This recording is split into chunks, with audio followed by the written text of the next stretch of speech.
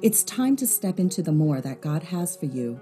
This is Eunice Lai, and I would like to welcome you to today's episode of Beyond the Building with Laura Piraino and Debbie Keever of the Beyond Women's Conference. Now, we all are on a journey in some form or fashion, and we've all been on a journey that feels hopeless. In 1993, Dan and I got married, and we knew each other for 6 months before we got married. And in those 6 short months, we did have time to discuss the fact, do you want to have a family? And we both decided, yes, we would want to be parents, we would want to go down that road. So we started on our journey toward parenthood. Now, I'm sure it's true for many others out here today. Sometimes our journeys don't go the way we think they're going to go. And sometimes there's lots of other people on the same journey, and we're all kind of going together, but the pace changes. And other people, their journeys are kind of working out the way we thought our journey was going to work out. And our journey kind of gets stuck. And we're in a place where our journey is not going the way we want it to. You know, the Bible says that hope delayed makes the heart sick. So we start going through an emotional thing, we start feeling like the heart is sick. Sometimes our journeys don't look the way we want them to, or we think they're going to. Naomi's journey to Moab, back in verse 1, when Elimelech took his family to Moab, it says in verse 1, he was always planning to go back to the house of bread. This journey to Moab was not supposed to be permanent. When the bread was restored, Elimelech, God is king, was going to take his family, and they were going to go back to the house of bread. Naomi was making that journey back to the house of bread, but her journey did not look the way she thought it was going to. Naomi envisioned her journey to be Elimelech, God is king, leading the way, with her and her sons returning for a celebration when they got back to Bethlehem. But that's not what it looked like. The people had changed, the whole situation had changed. So Naomi's picture of what her journey was going to look like had changed. And that's what happened for Dan and me as well. You know, we had planned on going on a journey. It didn't go the way we wanted it to at that time. And we were dealing with infertility, and if you know or you've experienced that, you know, it's painful. There's a lot of heartache. There's a lot of questions. There's a lot of stuff that goes on in those years that you're dealing with that thing. But today, I don't want to speak about the pain that came in those years. Today, I feel like I am here to speak about the hope that God gives us in that time and the faithfulness of our God on our journey. Because God gave us a better story than the story that I could have ever written on my own. And God spoke to our hearts back then that we were going to pursue the miracle of adoption and that we were going to have a family. The journey was going to get to the finish line, but it was going to be a path that would far exceed, be beyond what I ever could have asked for or imagined. So Ruth is holding on to her anchor, and she says, no, I will not go back to Moab. Yes, I will go to Bethlehem. And with that firm declaration of hope, she turns from everything that she was, everything that she had been, and she puts her faith and hope in her God. And verse 22 of Ruth 1 says that when Naomi and Ruth arrived in Bethlehem, it was right as the barley harvest was beginning. What an interesting way to end a chapter of hopelessness. 21 verses of hopeless, hopeless, hopeless. And then verse 22 says the barley harvest was just beginning. There's always hope.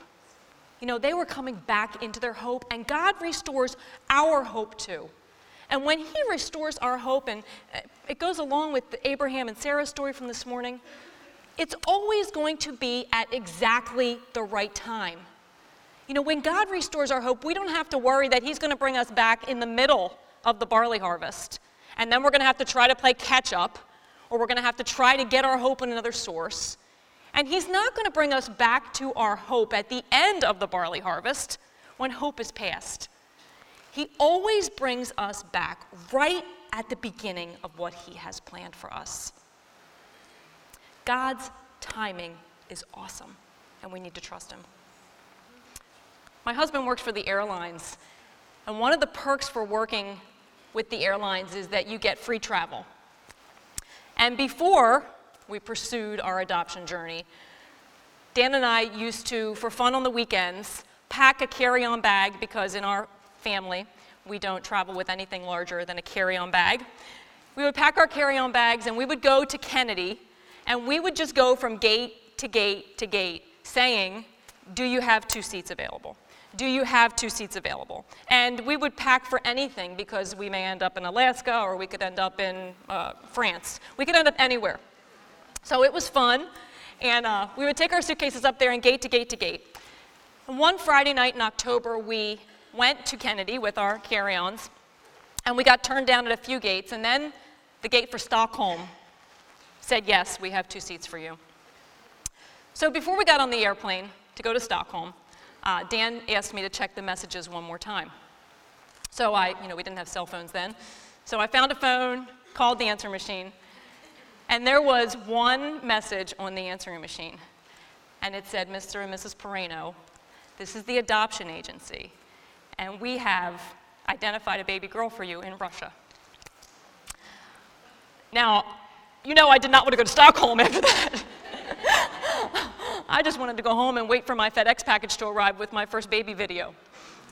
But my husband said it's the weekend and FedEx doesn't come till Monday. So I said, all right, one night. That's all we get. So we got on the plane, we went to Stockholm.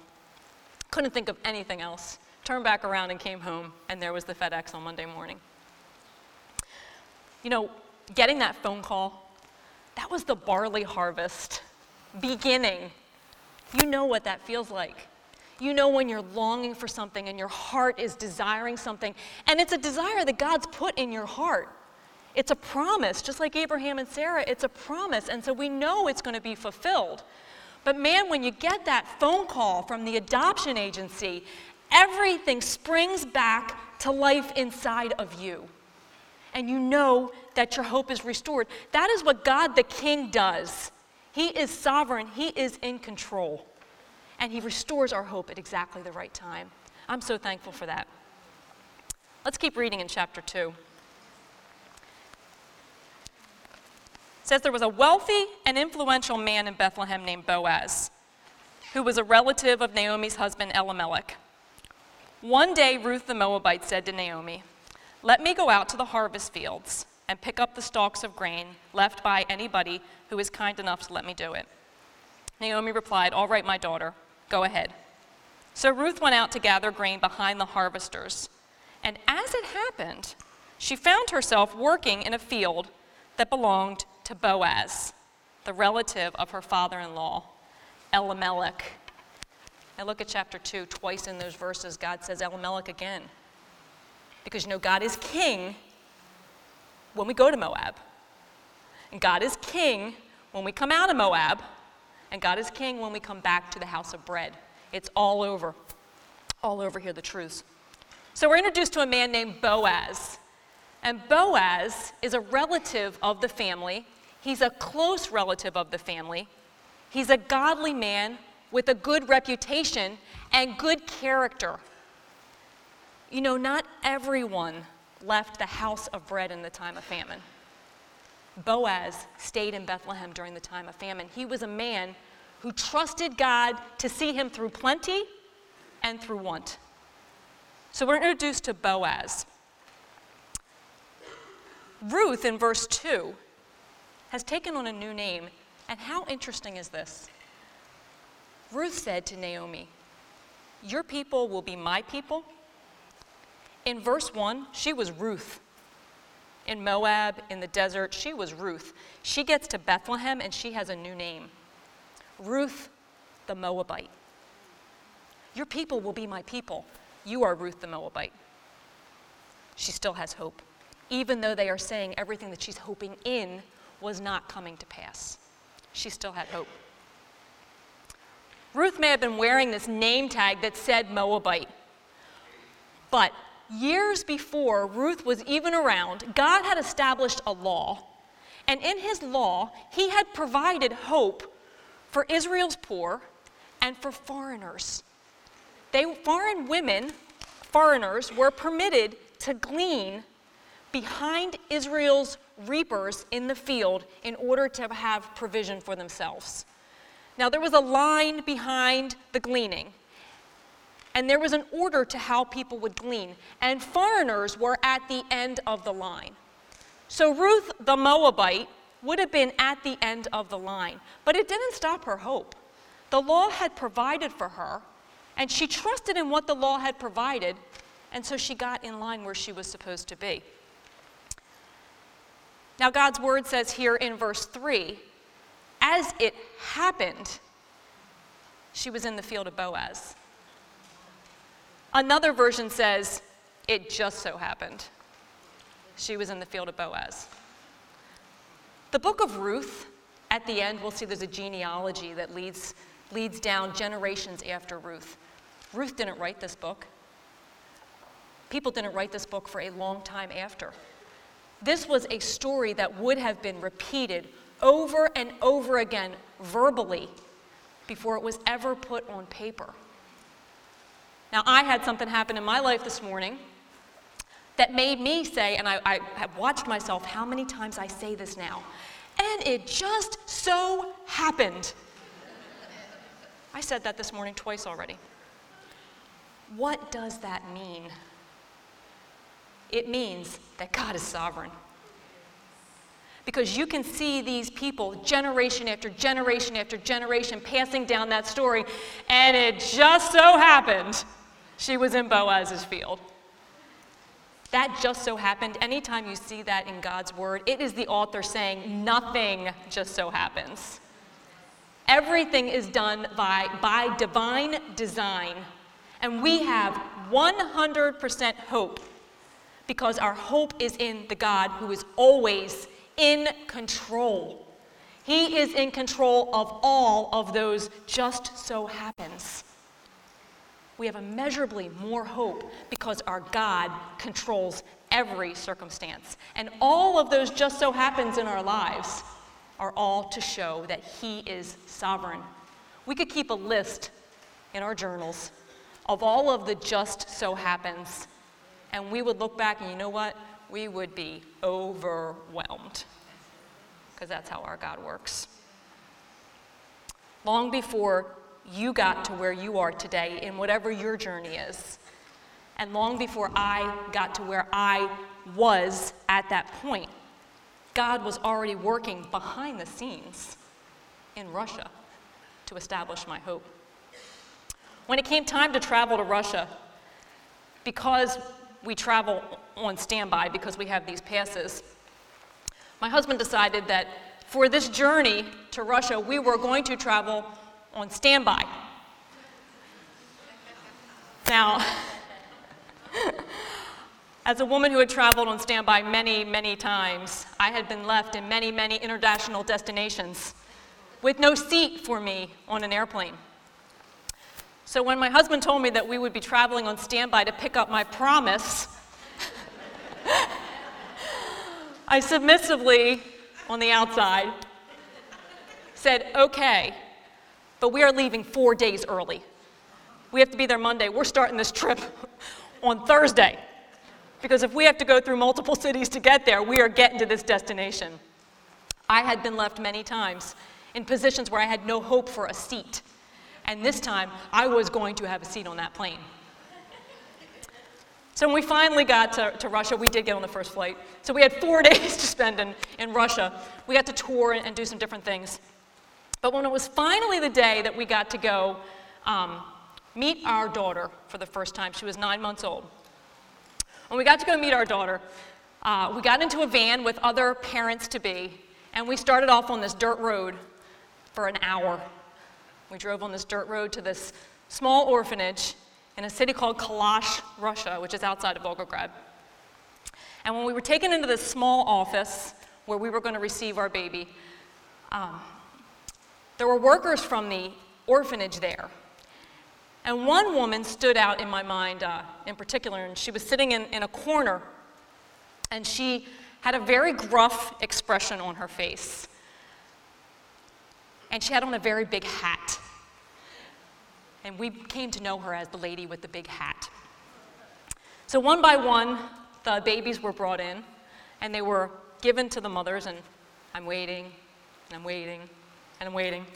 And finally, the last baby came through the door, and they gave my baby to me. And so as I was holding Hope in my hands now, Hope in my hands, and Dan was there too, you know, we just took that moment in, and all I could think as I held my baby in my hand is how God had been in control the whole time. You know, in those 4+ years of getting to this destination, when it seems hopeless, and it seems like things are out of control, and it seems like, God, are you working in the circumstances? God, the King, in his sovereignty, had been in control the whole time for that moment. And so we sat there and we talked to Emily in this language that she didn't understand. You know, and we just had this moment with her, and it was beautiful. And I finally, as much as I didn't want to do it, let Dan hold the baby. And so I gave Emily to Dan. And Dan was holding her, and then Dan wanted to see her face to face. So there was a table in front of us. We were kind of at a desk. And he took her and he propped her up on the table. And as we were smiling at our baby propped up on the table, I saw in the corner the lady with the big hat stood up. And she started walking toward us. And so we're smiling. And she came up, and through an interpreter, she said, "Take the baby off the table. It is bad luck to have a baby on the table." So, I don't believe in luck. But if a baby on the table was offensive to the lady in the big hat, then the baby was not staying on the table. And so I gave Dan that look, like, get the baby off the table. Don't you ruin this for me. And he took Emily off the table, and the lady in the big hat went back to the corner. A couple minutes after that, I took Emily back because, you know, I wouldn't put the baby on the table. And I just was curious if she had any teeth. And so I kind of went like this to try to get her to smile, because she was very serious. I was just doing this. And you know, out of the corner of my eye, that lady in the big hat got up again. She had only been up 2 times, and it wasn't for any other family. It was for us. And she walked back, and this time she was walking to me. And she got to the interpreter, and the interpreter said, "The baby smiles. The baby is fine. The baby smiles." And I realized that she thought I was concerned that Emily wasn't smiling. And I said, "Oh, no. I don't really care if she smiles. This is all good. You know, I don't care if she smiles ever. I don't care."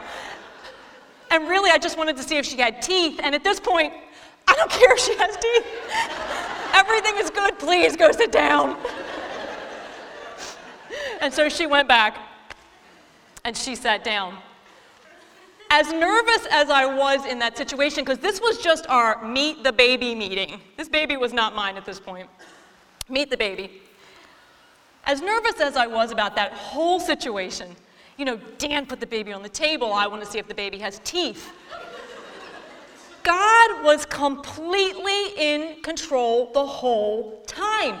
Acts 17 says, God ordains where we live, who we live with, who our parents are, how they raise us, who is in the room with us when we adopt the baby from Russia.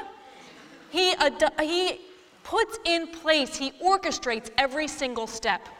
Every time I think about that, I think, wow, God, you have got it. In those situations where it seems like there's a lady with a big hat in the room, I don't have to worry because God has it. Now, it just so happens that Ruth goes to glean in the field of Boaz. Boaz was a man who worshiped God, who honored God, who followed the law, and in following the law allowed for the provision of God over these people. Let's read in verse 8. So Boaz, this is Ruth 2:8, I'm sorry. Boaz said to Ruth, "My daughter, listen to me. Do not go and glean in another field, and don't go away from here. Stay here with the women who work for me. Watch the field where the men are harvesting and follow along after the women. I have told the men not to lay a hand on you. And whenever you are thirsty, go get a drink from the water jars the men have filled." At this she bowed down with her face to the ground and asked him, "Why have I found such favor in your eyes that you notice me, a foreigner?" At mealtime, Boaz said to her, "Come over here. Have some bread and dip it in the wine vinegar." And when she sat down with the harvesters, he offered her some roasted grain, and she ate all she wanted and had some left over. The law provided for the foreigner. The law provided that they could get grain, that they could take grain home and make bread for themselves. The law gave provision. Boaz knew the law. He followed the law, but he didn't stop there.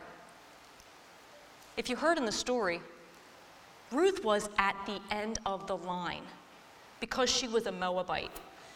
She would have been able to pick up what was passed over by the gleaners, by the workers, by the servants, by Israel's poor, before there was grain for the foreigner. Boaz changed her position. Boaz took Ruth the foreigner from the back of the line, and he put her at the front. Ruth had a disadvantage because of what she had been born into. She was born into Moab. She was a Moabite, and because of what she had been born into, she was at a disadvantage. But Boaz not only followed the law, he went beyond the law, and he showed her grace. He put her at the front. In the Old Testament, servants and foreigners would go get the water. Boaz followed the law. There would have been a well, provision of water for Ruth. She would have had to have gone and gotten it herself. But in those scriptures that we just read, Boaz said to Ruth, "Go and drink from the pitchers that the Israelite men have filled for you." It would have been her job to go get the water, and that would have been under the law because it was provision for a drink. Boaz knew the law, he followed the law, and he went beyond. He showed her grace. He provided the water for her. And when it was time to eat, Boaz knew the law and followed the law and gave her grain where she could have taken it home and made her own bread. But he went beyond the law. He went beyond what was provided for in the law, and he showed her grace. He invited her to his table with bread that was already cooked or baked, with vinegar, with so much that there was extra. He knew the law, he followed the law, and he went beyond the law and showed her grace. He invited her to his table. You know, Jesus Christ went beyond the law. The Bible says that he fulfilled every part of the law, but he went beyond, and he showed us grace. Romans says that what the law was powerless to do, Jesus Christ did. The law was powerless to take away our disadvantage. The law was powerless to take us to the front of the line. We were born into a disadvantage, a sin nature. But Jesus Christ has removed that disadvantage, and he has taken us to the front of the line. The law was powerless to provide living water. Jesus Christ has given us living water, so we will never thirst again. and the law was powerless to take us to the table of the Lord. But because he died, because he rose again, because he defeated death, Jesus Christ fulfilled the law, and he went beyond. You and I have immeasurably more hope today because God showers us with his grace, and he goes beyond. That's the God who gives us hope. You know, Ruth asks one question. You know, when you're in a hopeless situation, we can ask a ton of questions. I could have said, God, why 4 years? Why am I waiting? Why is this so painful? Why is nobody else stuck on this journey with me? Why am I the only one stuck? Why? Ruth could have asked a lot of questions, but you know what? Ruth asked one question, and it was, why have you been so kind to me? Are our eyes on our circumstances? Are our eyes on our God? Why have you been so kind to me? Why this favor? We have favor with our God who goes beyond. When we arrived in Russia, just a very quick story before our last point. When we arrived in Russia, we were quickly taken to a hotel, and Dan was taken into one room and I was taken into the other. And there was a married couple, and Michael took Dan and Tatiana took me. And Tatiana spoke a few words of Russian. And she kept saying to me over and over and over again, you, favorite family. You, favorite family. Baby, best favorite baby. Baby, favorite baby. And I know in Russian one word, and it's spasiba, and it means thank you. And so I figured I should know that for when I left. So I just kept saying, well, spasiba, thank you, spasiba, thank you. And she just kept saying it over and over and over again. When I met up with Dan, he said, what is going on? Because Michael just kept telling me that we are the favorite family and that this baby is the favorite baby. And I said, I don't know. I don't know. But you know what I was thinking? Why have I found favor in your eyes, God? A few days later, we drove back down that dirt road to Kalash, and this time we were going to take our baby with us.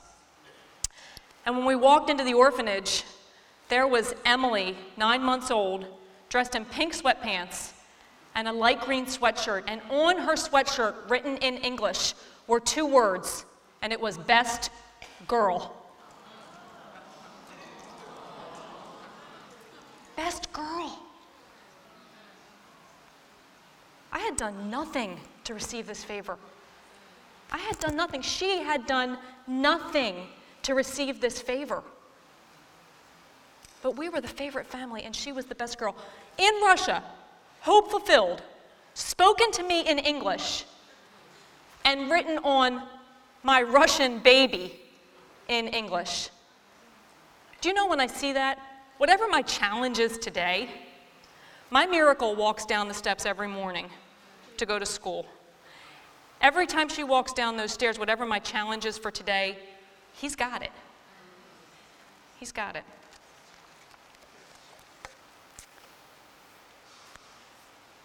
Last point today, or this morning, is that I have hope because Jesus Christ is my Redeemer.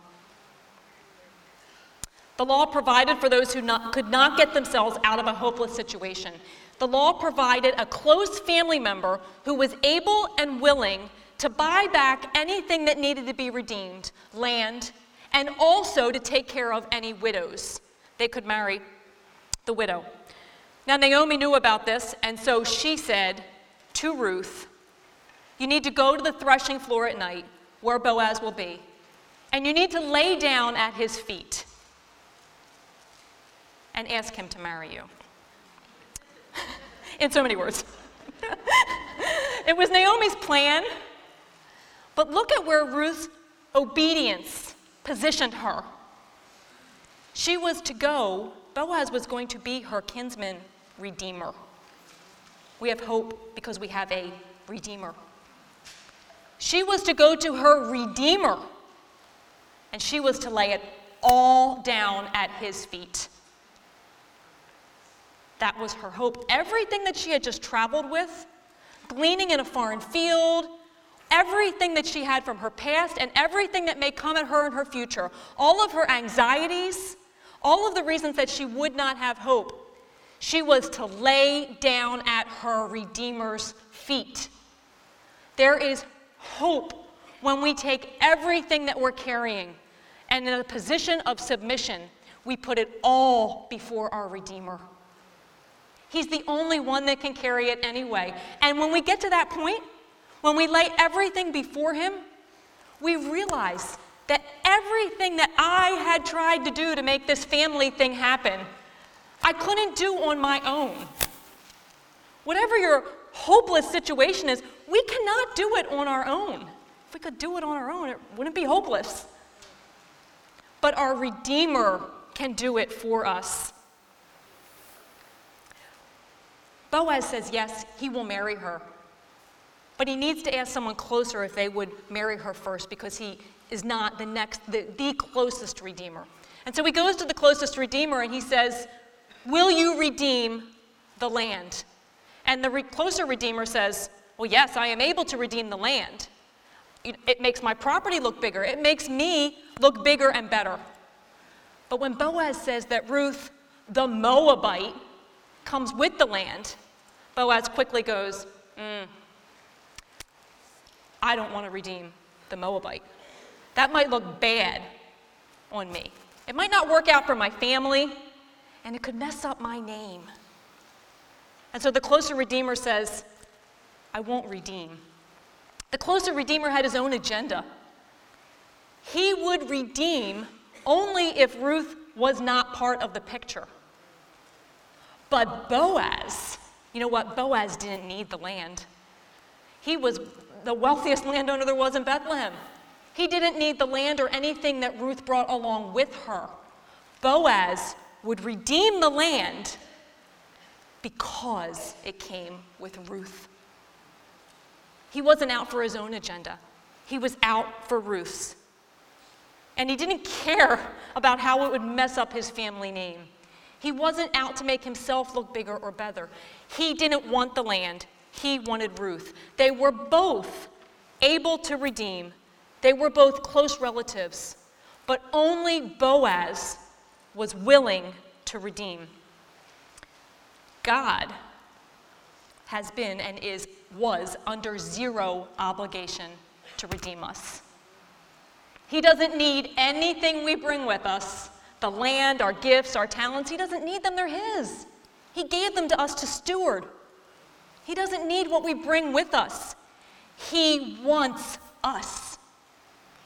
And so that's why God redeems us, not because of what he gets with us, because he wants us as part of his family. And he doesn't care what anybody thinks if we think we're going to mess up his name, because he has covered us in his righteousness. That's how he sees us. But God redeemed us because we are what he wanted. No matter how much Ruth gleaned in the fields, no matter how many times she went out to the field, Ruth could not get herself out of her hopeless situation. She was in distress and she could not get herself out of it. Her Redeemer went to work for her. And you know, we can't get ourselves out of our hopeless situation either. But our Redeemer went to work for us. We have a Redeemer who put on flesh and became a close relative. We have a Redeemer who is outside of the law because his blood is perfect and sinless, and therefore he is the only one able to redeem. And we have a Redeemer who isn't just close and able, but our Redeemer is lovingly willing. Our Redeemer wanted to redeem us. There is so much hope in the book of Ruth, we couldn't fit it into the time that we've had here. We're going to keep going with this in the afternoon, but I want to tell you, we have hope today. Because there's still a king in charge of your life, and he has a great plan for you no matter what your situation is. He's always in control. He gives us grace beyond, and he is our Redeemer. We have a God of grace beyond. We have hope for a future now. He is still on the throne. Praise God. We believe that God will use what was shared to encourage you as you step into the more that He has prepared for you today. Thank you for joining us. Until next time, remember, you were created for more.